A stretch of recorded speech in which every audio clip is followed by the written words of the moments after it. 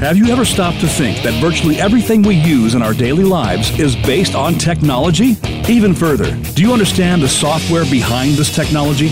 Welcome to The Art of Software with Martin Lacey. In today's program, you'll hear how software is created and implemented, why it's written the way it is, and learn from its success stories, proven best practices, and significant failures. Now, here is your host, Martin Lacey. Hi, and welcome to The Art of Software. I'm your host, Martin Lacey, with Lacey Software Technology Corporation. In today's episode, we're going to peel away the layers of security within the enterprise, discuss the objectives and outcomes, methods and practices for understanding and protecting your business from cyber threats. We will then home in on cybersecurity from a software architecture perspective, discuss the security objectives architects should be trying to achieve with their designs and how they impact the new paradigm of microservices and containerization. We will pose critical questions you should be thinking about with guidance in how to formulate your answers and build your own cybersecurity strategy.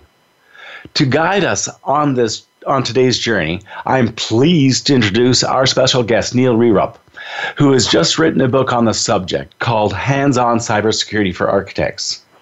Neil is the president and chief security architect of an architecture firm that provides architectural services, enterprise, and solutions to enterprises across North America. He is an enterprise architect who came out of the world of cybersecurity. He has worked on a number of projects for enterprises around the world and has worked in various architectural domains, including security, networking, and applications. He was responsible for the security architecture for the Vancouver 2010 Winter Olympics, securing the critical infrastructure of numerous utilities, and is also responsible for large enterprise solutions for companies around the world. Welcome to the show, Neil. It's a real pleasure to have you on board. Thanks, Martin. Nice to be on board. Can you tell us a little bit about your background, how you came to be in the cybersecurity world?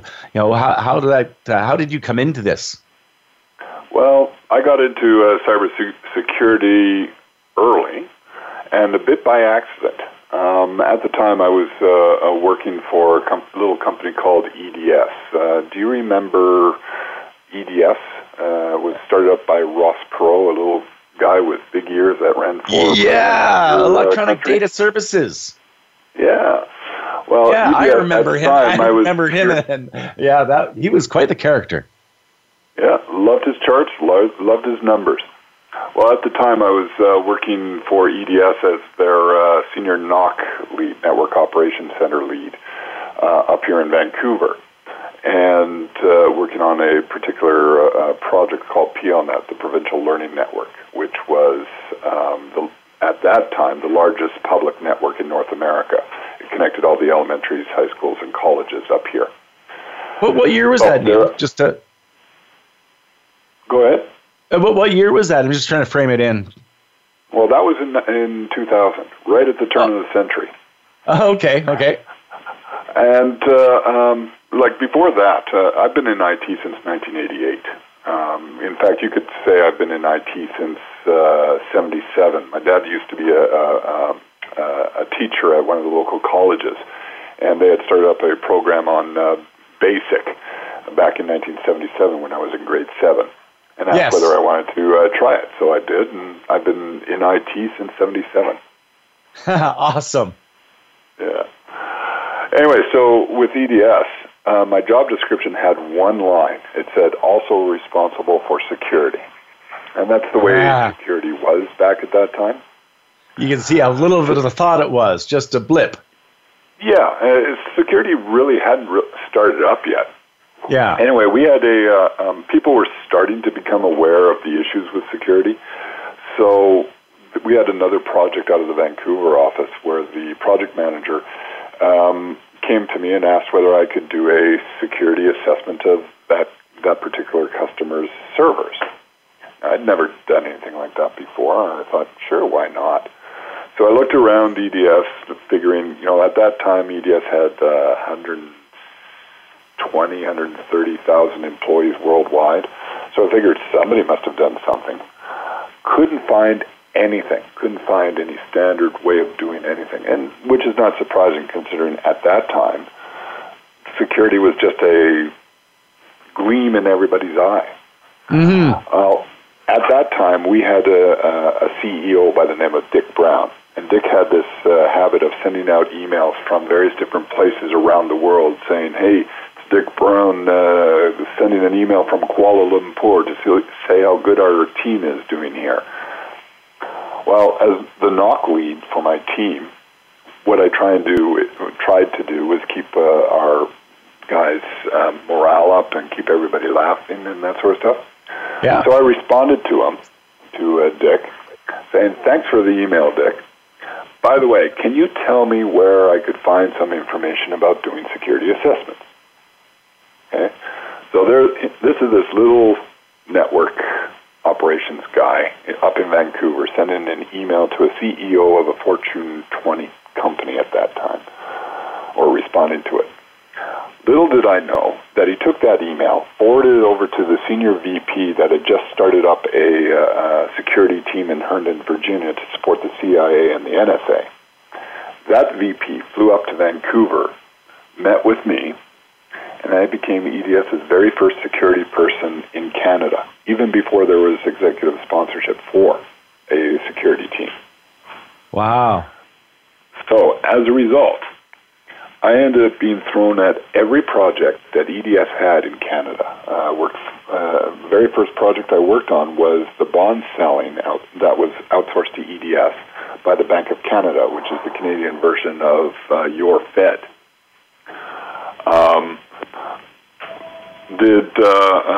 Worked on outsourcing projects of HR outsourcing from some of the major banks. At that time, they were starting to set up web portals for large enterprises. So I did the security for the city of Calgary back in, 2002, 2003.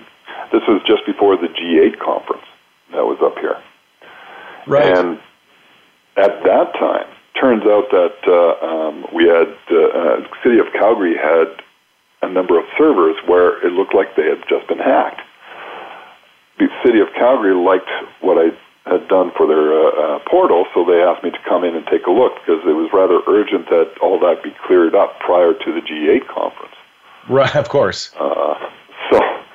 So we got into that. It's been a roller coaster of a ride. Now, do you remember the Enron scandal, where people were fudging their stock prices based on how they were recording things on their books? Right. Yes. That was Enron was the oil corporation, right? Exactly. Well, that was also their accounting company was Arthur Anderson. Yes. Yeah. Well, EDS was also doing the same sort of thing. So this is in 2004. EDS's stock prices went from something like, and forgive me because this is a long time ago now, but like $112 down to $8 in 3 days. Oh, my. Yeah. Well, when that happens, what do companies do? They lay off people. Yeah, they panic and they start laying off people. Yeah. Well, I managed to survive 9 bosses over that 4-year period, and finally I got laid off. Now, I had told my very last boss to give a phone call to the chief security architect from EDS down in Plano, Texas, because I knew that guy needed help. He didn't. I got laid off, and that was in May of 2004. I took the summer off, looked locally. At that time, security wasn't really taking off. Wasn't quite, it was still early. Mainstream yet. Yeah. So I reached out to the chief security architect from EDS in September 2004. He brought me on as a contractor, and I became the lead security architect globally for EDS as a contractor, responsible for application security. Excellent. So, do you remember Microsoft's Trustworthy Computing Initiative? Yes, I do. So, for those that don't, that was when Microsoft's name in security used to be really bad. And that's because the way they coded their products was really poorly done.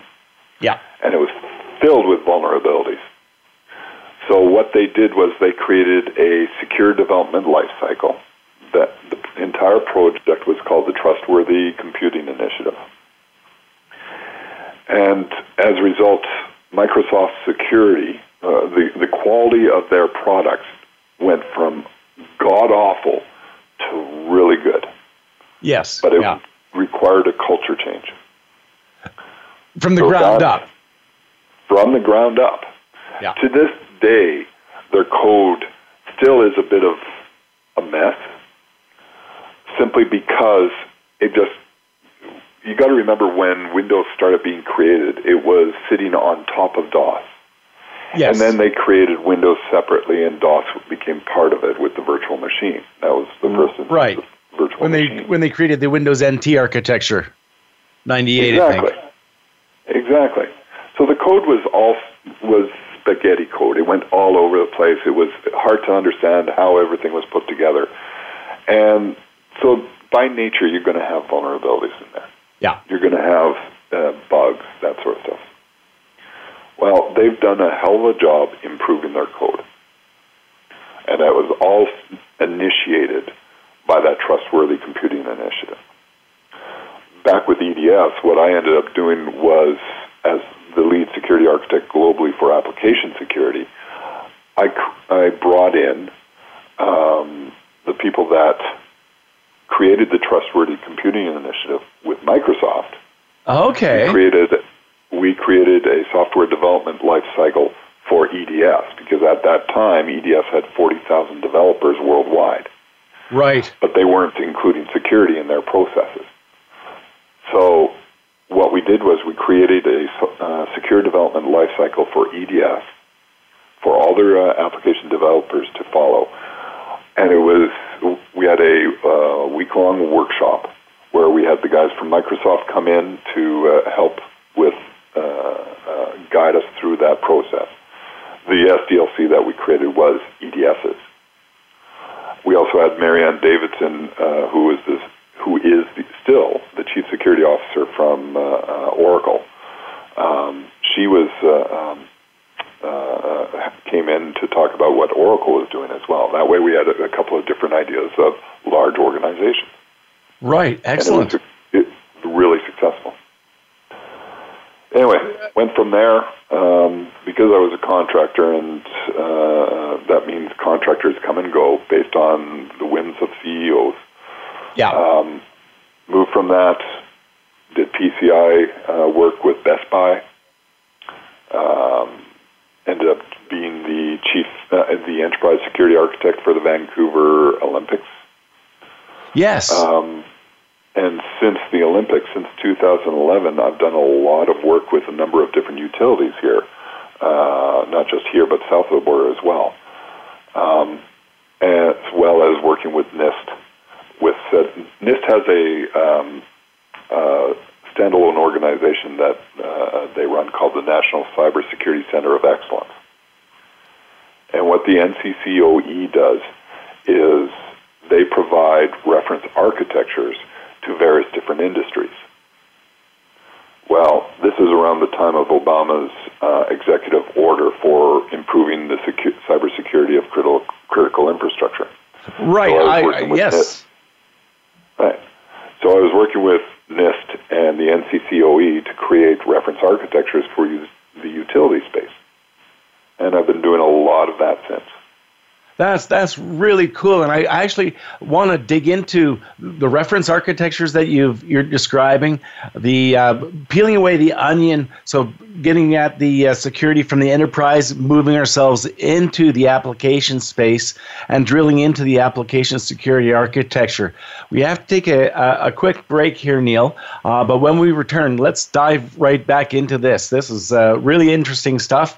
It's great to hear your history, and now let's sort of move into peeling away the technical onion and exploring what you've done with the EDS and Oracle and all these corporations in creating the secured software development lifecycle. So again, thanks, Neil. We'll be right back with The Art of Software. and talking with Neil Rerup. Thank you very much.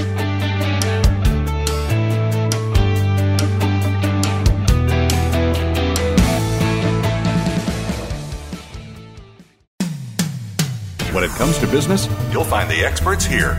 Voice America Business Network.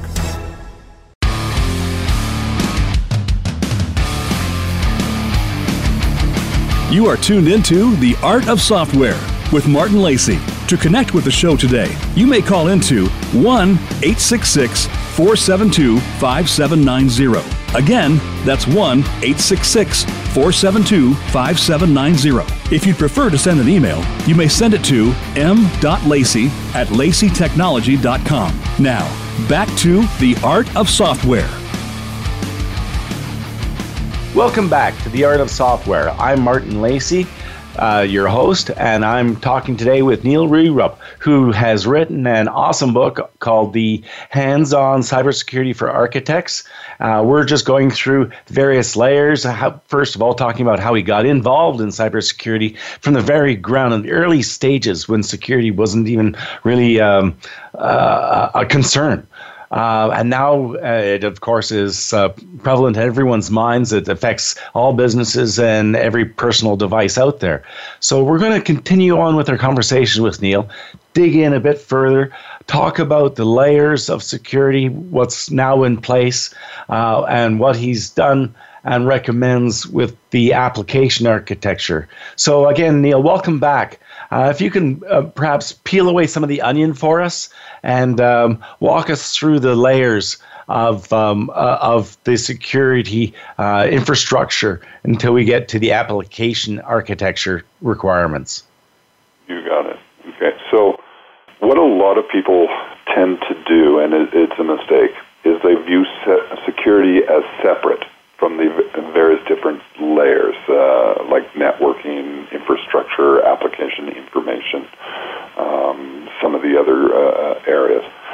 When you look at any architecture, you have to keep in mind that security is a component of each one of them. If you try and have separate security as a separate standalone thing that you tag on after the fact, you're going to have vulnerabilities, and it's going to be a lot more expensive to put the security or make your solutions secure. Right. So when you start off with any solution, do you know what the three components are for any solution? And I'm not talking technical. Well, you've got people, users. Exactly. That's one. You got the systems and the information. Okay, so systems information, that's the technology side. That's number two. The third are processes.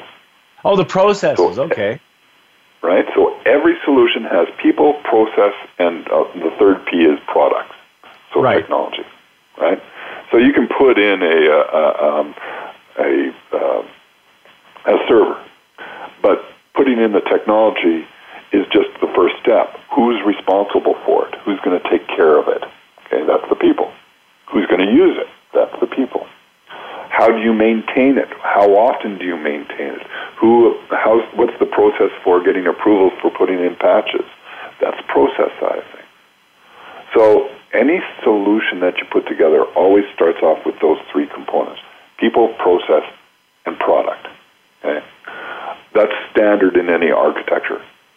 I've come in the last year or so to realize there's actually a fourth area. Now, not everybody agrees and has gotten to this point, but my own view is that the fourth one is governance. So that's policies, that's the executive level with direction, that sort of stuff. That's governance. So really, you can have that approvals thing. You can view that as a process. You can also view that as governance. So there's four different areas. Now, if we just look at the technology stack, because that's where you're focusing right now. Yeah. If you think from the OSI model, working your way up, you start off at the network layer. On top of the network layer is infrastructure, servers,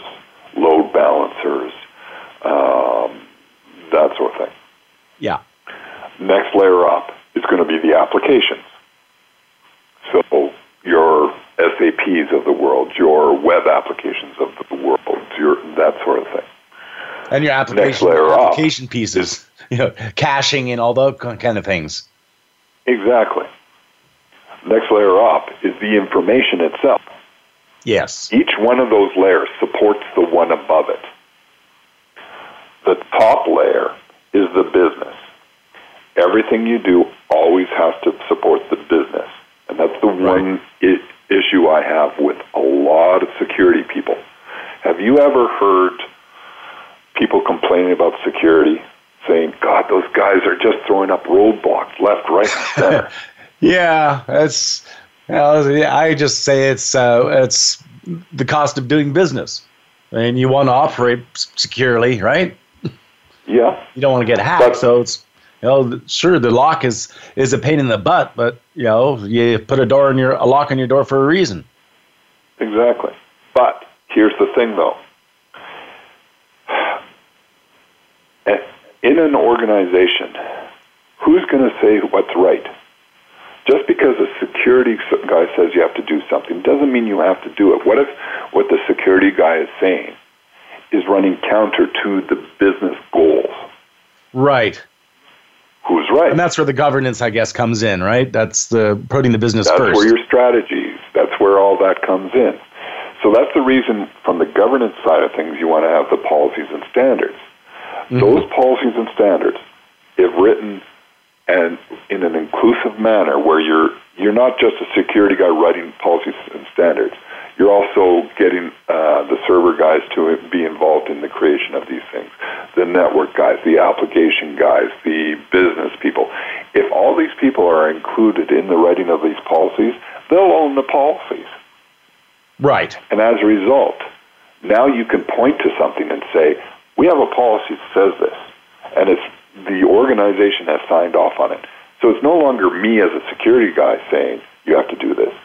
Now it's the organization says you have to do it. And you're just following policy, implementing policy.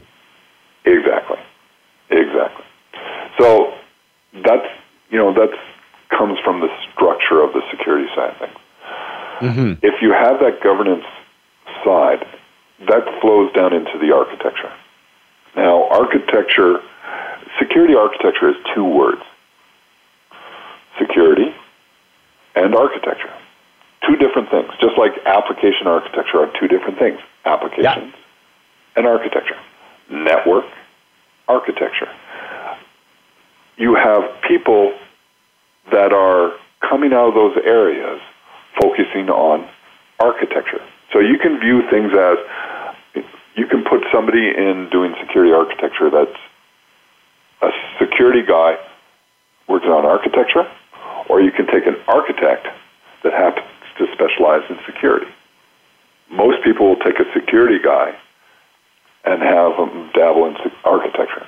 As a result, they're not really good at designing and building, but they know security. Yes, yeah. Right? But as a result, they're not going to be coming up with solutions, which is what an architect does. They're going to come up with reasons not to do something. Right. So the security architect, to me, there's two types. There is the guy that focuses on solutions specific to security. Firewalls. He wants to design firewalls. He wants to be designing intrusion detection systems. He wants to be designing identity and access management solutions. So these are really applications of security themselves, exactly. Not really applications of the business. Exactly. Versus the other type of security architect is the person that is supporting non-security projects. So, for example, you were talking about application development. Mm-hmm. If you have a project that's developing a new application, say, I don't know, something in the cloud. An inventory management system, for example. Perfect. Okay, you're developing an inventory management solution. There's going to be a security component in there. Everything has a security component in there. Yes. The security architect that supports non-security projects also has to be in there on helping things. So you'd be talking about, okay, what type of users are you talking about? How are they going to authenticate into that solution? What are you logging things? How is the data flowing from one server to another in that solution? There's a number of different components in there that are security related, but they're not dedicated security. You understand the Absolutely. difference? And, just this one example, like an inventory management system, you could have other applications accessing it through service layers, APIs, getting at products and inventory levels versus web front end going at it where users are managing inventory, allowing them to put parts in on hold or deactivate parts, and then end users who might want to come at it from a different perspective where they want to consume and order parts. So, there's all these different end user requirements that you have to build in that security too. And so all these different components of your solution have to work together. Well, there's a security component to each one of these things. So for example, if you break your example down, you have an end user sitting at their desk accessing your inventory management solution back in the data center. How are they going to get there? They're going to travel across the network. Great. That's the network architecture. It's helping with the routing, the making sure that the bandwidth is appropriate so that you can actually get there and not have slow responses. The security comes in saying, okay, now do we have to worry about maybe using SSL going across that network for that inventory management solution, right? Security is a component of network architecture. And at your application level, let's go one step up. Now you're talking about the infrastructure. You're talking about the servers. Okay. Have those servers been hardened? What ports need to be opened on those servers? Who are the administrators going in there? How do you monitor what's going on those servers? How do you apply patches to those servers? All these things are questions that security gets involved in. Right. But they're not necessarily security questions. Yes, they're architecture questions, but they have their basis in security, securing the information that your application accesses. Exactly. So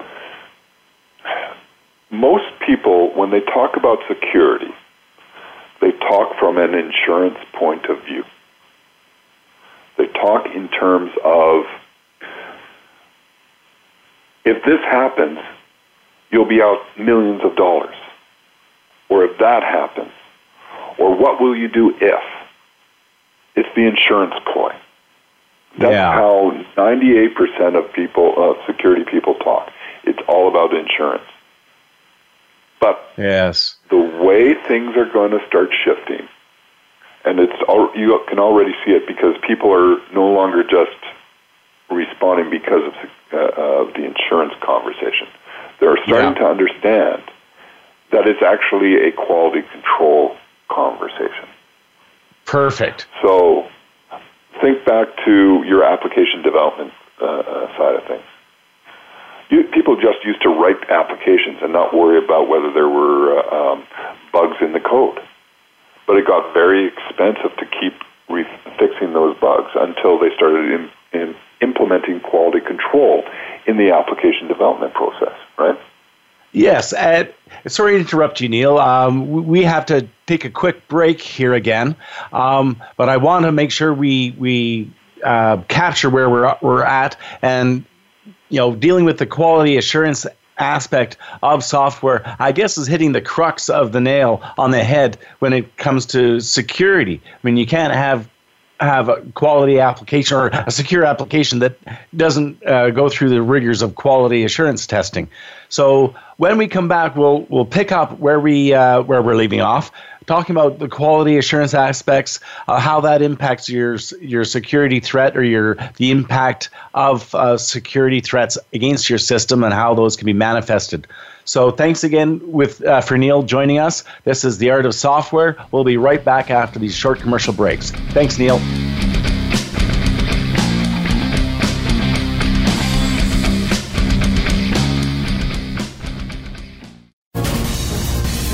Voice America Business Network, the bottom line in business.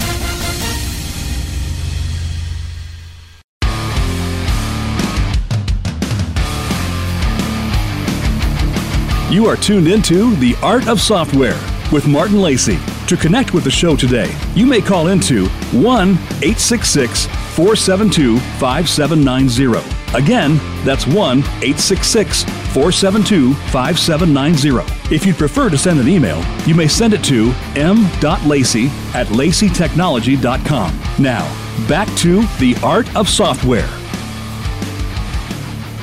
Hi, welcome back to The Art of Software. I'm Martin Lacey. We're talking today with Neil Rerup, who authored the latest book, Hands-on Cybersecurity for Architects.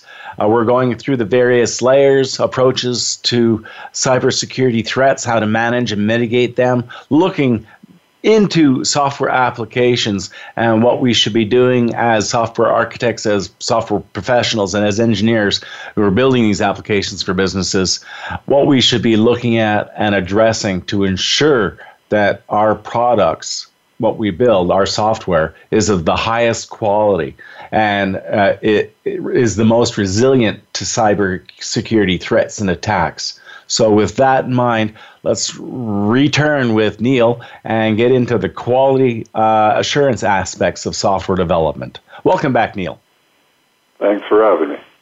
So we were talking about quality assurance before the break. If you could sort of bring us back up to speed where you've seen quality assurance start to play a role in software development and how to ensure that the patterns exposed through cybersecurity threats are addressed, and how we employ those techniques. So when just before the break, I mentioned how the past people used to, vast majority of security people talk from an insurance point of view. What happens if this happens? What happens with that, if that happens? The direction things are starting to go, and quite honestly, you need to really start to shift the conversation to, is more one of quality assurance. If you think of a vulnerabilities, vast majority of vulnerabilities are embedded into poor coding practices. Totally agree. All that is just a very specific type of bug in code. Yep. Now, it's not, a usability bug. It's a security bug, but a bug is still a bug. So when you start thinking about it, instead of from an insurance point of view, but from a quality assurance point of view, all of a sudden you start to understand why including security in your application development processes or into the implementation of any project, whether it's application or infrastructure or anything else. If you include it in the process of developing your solutions, the end product is going to be a lot more secure, and it's a lot cheaper than trying to have to deal with a vulnerability you found after the fact. Yeah, totally. So just as with quality assurance, again, if you go back to thinking about the cost of fixing a bug once an application is in production, the cost of fixing that bug is thousands of dollars, thousands of times more expensive to fix than if you had caught it way back at the beginning of your development process. Yes. Right? So most of the issues come about, we'll start off right from the beginning, and you mentioned it earlier in the show, comes from proper requirements gathering. Right. Most people don't do a good job gathering requirements, right? Yeah. So, and then those are gaps right there already. Exactly. So if you don't find the right requirements, by the time you're towards the end and you're getting close to implement, and somebody says, well, what about this? Now you have to go all the way back. You have to start that design process. You have to code. You have to test that code. You have to integrate the code with the other code that you've already made. And all of a sudden you're starting to get the problem that Microsoft had with all that spaghetti code. Yeah, things get tacked on. And of course, security isn't tacked on. So it gets missed. So it's not, ignore the fact that it's security. And I'm using air quotes. You can't see me across the radio, but you use air quotes around security. It's not security in air quotes. It's a bug in air quotes. It just happens to be a specific type of bug. So go back to your requirements. Make sure you're gathering all the requirements properly, right across the board. And you start off at that business requirements. Now, if you only have like 10 requirements, I guarantee you haven't done a good job in gathering the requirements. Okay? But the vast majority of people out there, when they do their requirements gathering, they'll have 10 things maybe. They don't go and talk to the stakeholders that are going to be supporting it. Well, who are these stakeholders? If you're an architect, you should be going out to talking to your stakeholders. Can you, yourself, Martin, I'm going to use you as an example. Sure. Who are some we'll go back to your inventory management solution from the last segment. Who would some of the stakeholders be? In that particular case, it would fall all the way down the line from a CEO who, of course, is running the organization. He would have representatives from product control, from sales, and from marketing. Right. So These are all different groups that are involved in making sure that their needs are represented. Yeah. Various different business groups. Yeah. Okay. Yeah, and so pulling out requirements from each of those different mindsets builds sometimes conflicting design requirements. So you have to pull them together, build a consensus, or have a subset of those people, representatives who say they'll make the decisions on behalf of everyone else. And of course, you've got the CEO or someone who's at the C-level suite who has the authority to rule on decisions that the groups can't decide upon. So everything you said is bang on. But you've made a very common mistake that 95% of the people out there make, is you ignored a completely huge stakeholder group. And that's the IT people that actually have to support the solution. Of course. Remember, right? So if you have, for example, you want to put your inventory management solution in, and you're looking at this product, and it only sits on Linux machines. Great. Okay, we're going to put it in. Turns out your IT department, they only have Windows expertise in there. Yeah. Okay, we've missed a requirement of it sitting on Linux machines. Network gear. Well, we're doing a shift to cloud solutions, but you were looking at maybe you were looking at something that you want to put in your own data center, or vice versa.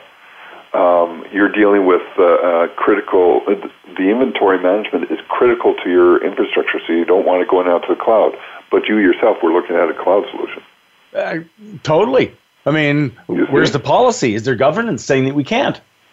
Exactly. So, but you went, just like vast majority of people do, you went and looked at what the end users want. But you forgot the support systems. Now, here's the other aspect. You were talking a little earlier about APIs, remember? Yep. Well, that... Which is all... it's down to the IT group to support the APIs. Yeah. But you're also talking about integration with other systems. Yes. So That's where, for example, enterprise service buses, most organizations have nowadays. That they are put in there so you can use service-oriented architecture where you have common interfaces and you can reuse the same interface over and over and over again, and it lowers your cost for developing your applications.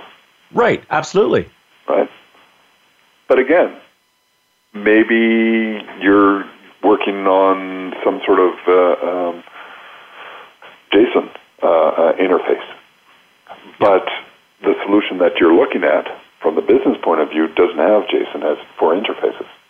All of a sudden, you're not able to integrate with your enterprise services bus.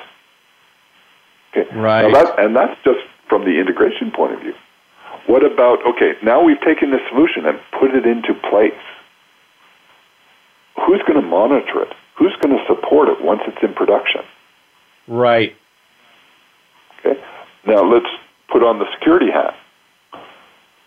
I'm a security guy, and I want to make sure that nothing happens to your solution. That means I need to get the logs from your solution into my monitoring solution.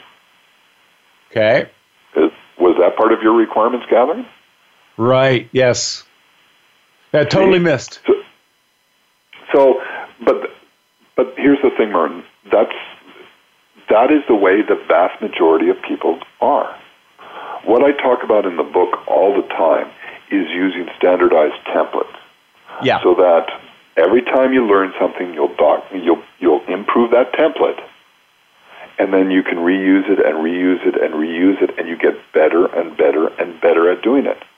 Yes. So now, next time you work on a solution yourself, you're not just talking to the end users. We've already talked about integration to ESB, support from the security team. You'll probably keep that in your mind next time you're working on a project. You've improved. So it goes back to what was really popular back in the 90s, the ISO, what was it, ISO 9000? Yeah, ISO 9000, where 9002. It was all about quality control. Yes. Continuous improvement. And that's kind of where some of the clients I now have, that's part of their mantra is continuous improvement. So it's not about the big bang. It's about the iterative cycle, making sure that you have a reflection at the end of a project. You take a look at what you've done, what you've learned, make sure that goes back into the next project. And that's your patterns and templates and your repeatable process. Exactly. Now, there are going to be times where you do not gather all the requirements. You've tried, you've forgot something. That happens. Nobody's perfect, except my wife. Or well, we've got two competing in that realm. There you go. Anyway, so what you want to do is when you come up with new requirements partway through the process, rather than now building it in, because it would be really expensive, you create a new phase for the project. Right. So think in terms of, the agile approach to application development. You want to create something and then put it into production, and then create another piece of it, put it into production, and then another piece and put it into production.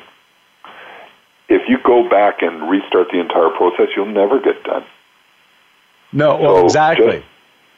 So take whatever requirements you've new ones that you found after you got past the requirements gathering stage, tack it on to the new phase. It'll be a lot cheaper in the long run. And that's actually where I want to bring us to a close, at least for this segment. So before we go to commercials, and because I want to dig further into the agile methodology and how we can ensure security patterns and practices are ingrained in that iterative style of software creation. So we'll come back and explore that in our final segment with Neil Rupp. Thanks again, Neil, for joining us. This is the Art of Software. I am Martin Lacey, your host. We'll be back just after these short commercial breaks. Thanks for joining us.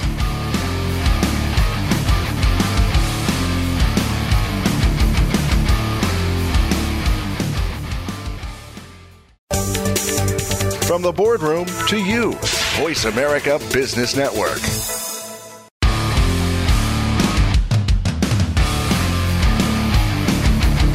You are tuned into The Art of Software with Martin Lacey. To connect with the show today, you may call into 1-866-472-5790. Again, that's 1-866-472-5790. If you'd prefer to send an email, you may send it to m.lacey@laceytechnology.com. Now, back to The Art of Software.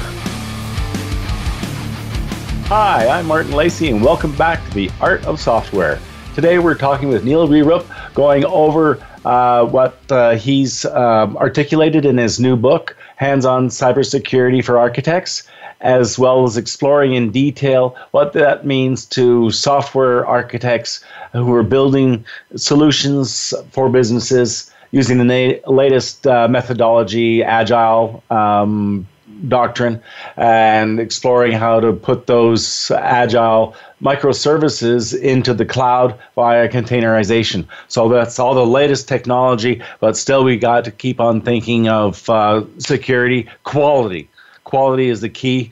That when it's not taken care of and addressed properly, exposes threats and exposes security opportunities for threats to attack you. So let's continue on with that with Neil. What can you tell us, Neil, about building in that mechanism for thinking about software security and quality assurance through the agile process?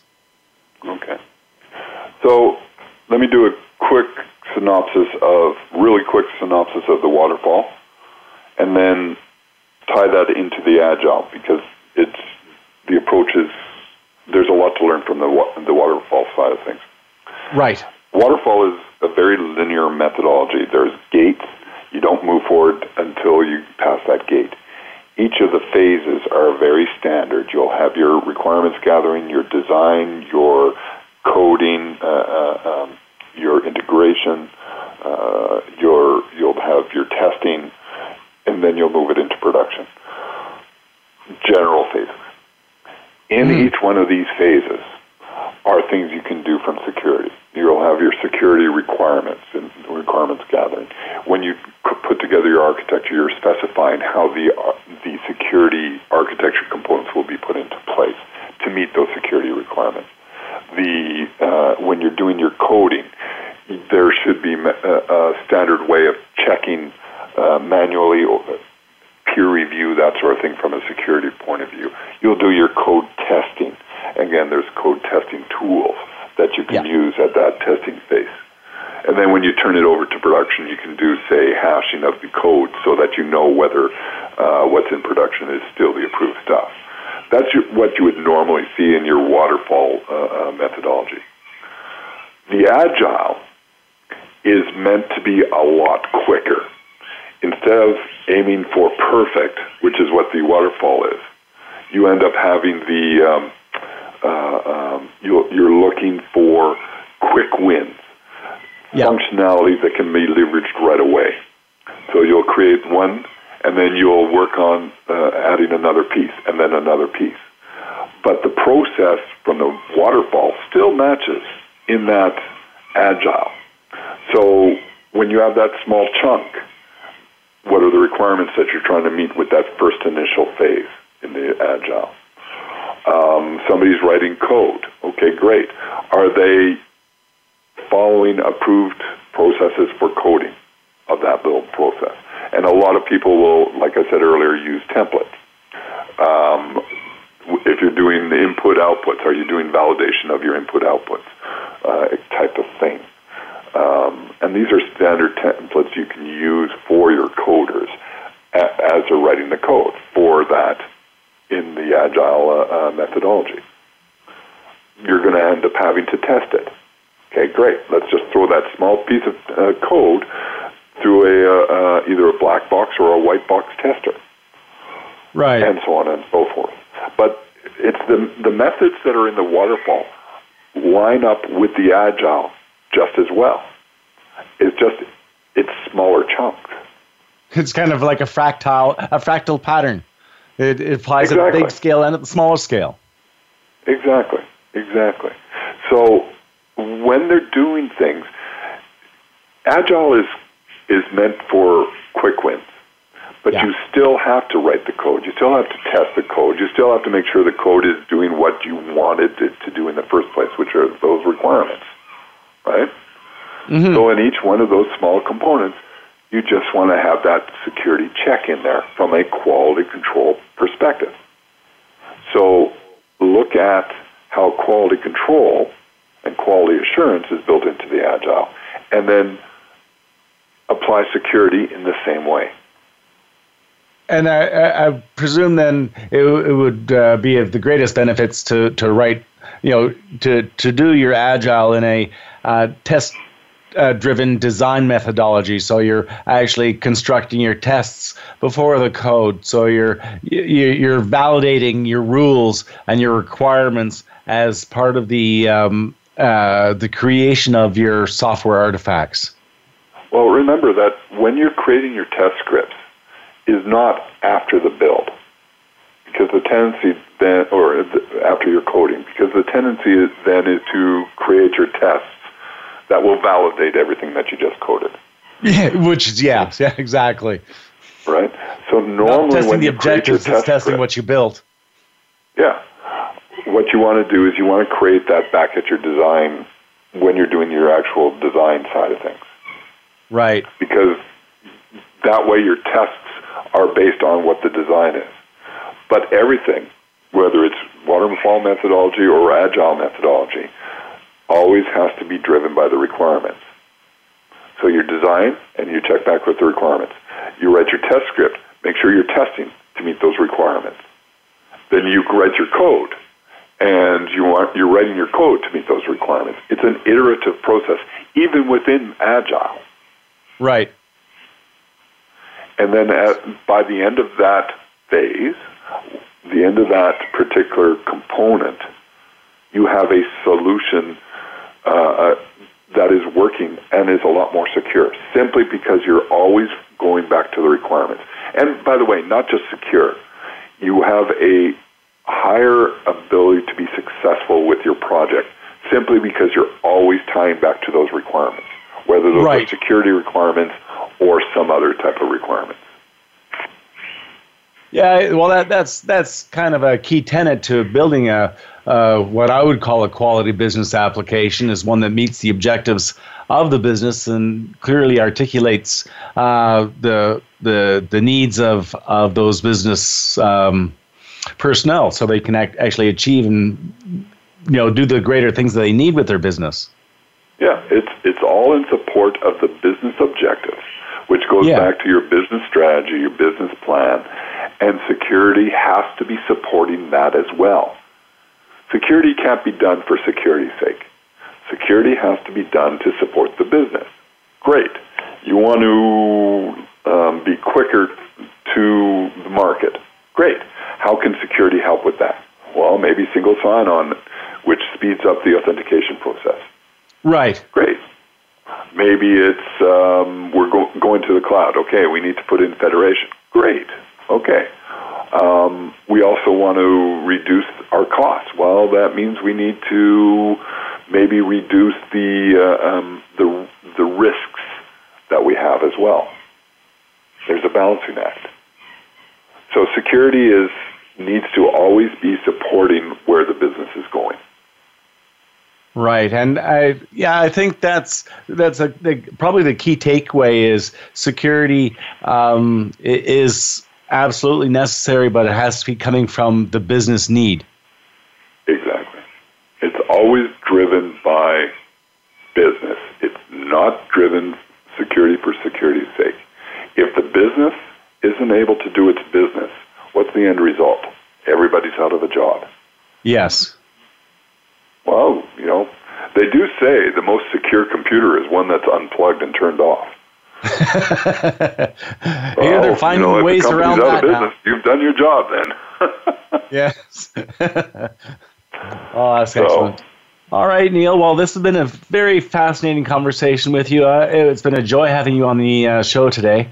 Hopefully, we've given some architects out there inspiration to do some digging, make sure that quality is not only an aspect of their projects, but through each iteration, and allowing them to get the budget to make sure that the security aspect is what drives it, and coming from the business need, of course, and you have to make sure the business is aware of the security issues that they need to be raised up as a requirement as well. So it's kind of a push and shove thing.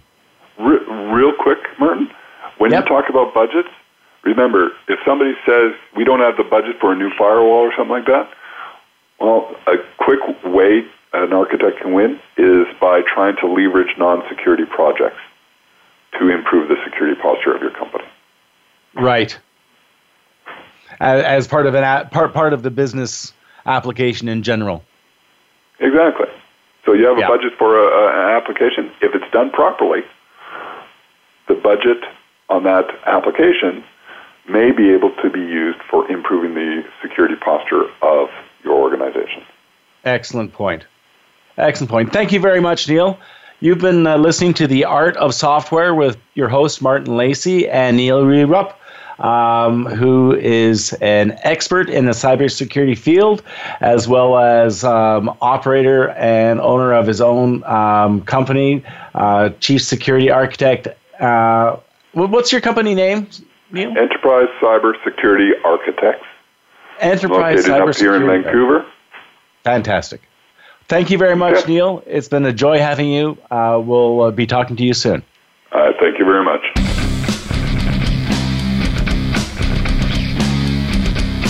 Thank you for listening to The Art of Software. Be sure to join your host, Martin Lacey, again next Thursday at 1 p.m. Eastern Time and 10 a.m. Pacific Time for another edition of our program on the Voice America Business Channel. Until we talk again, have a great week.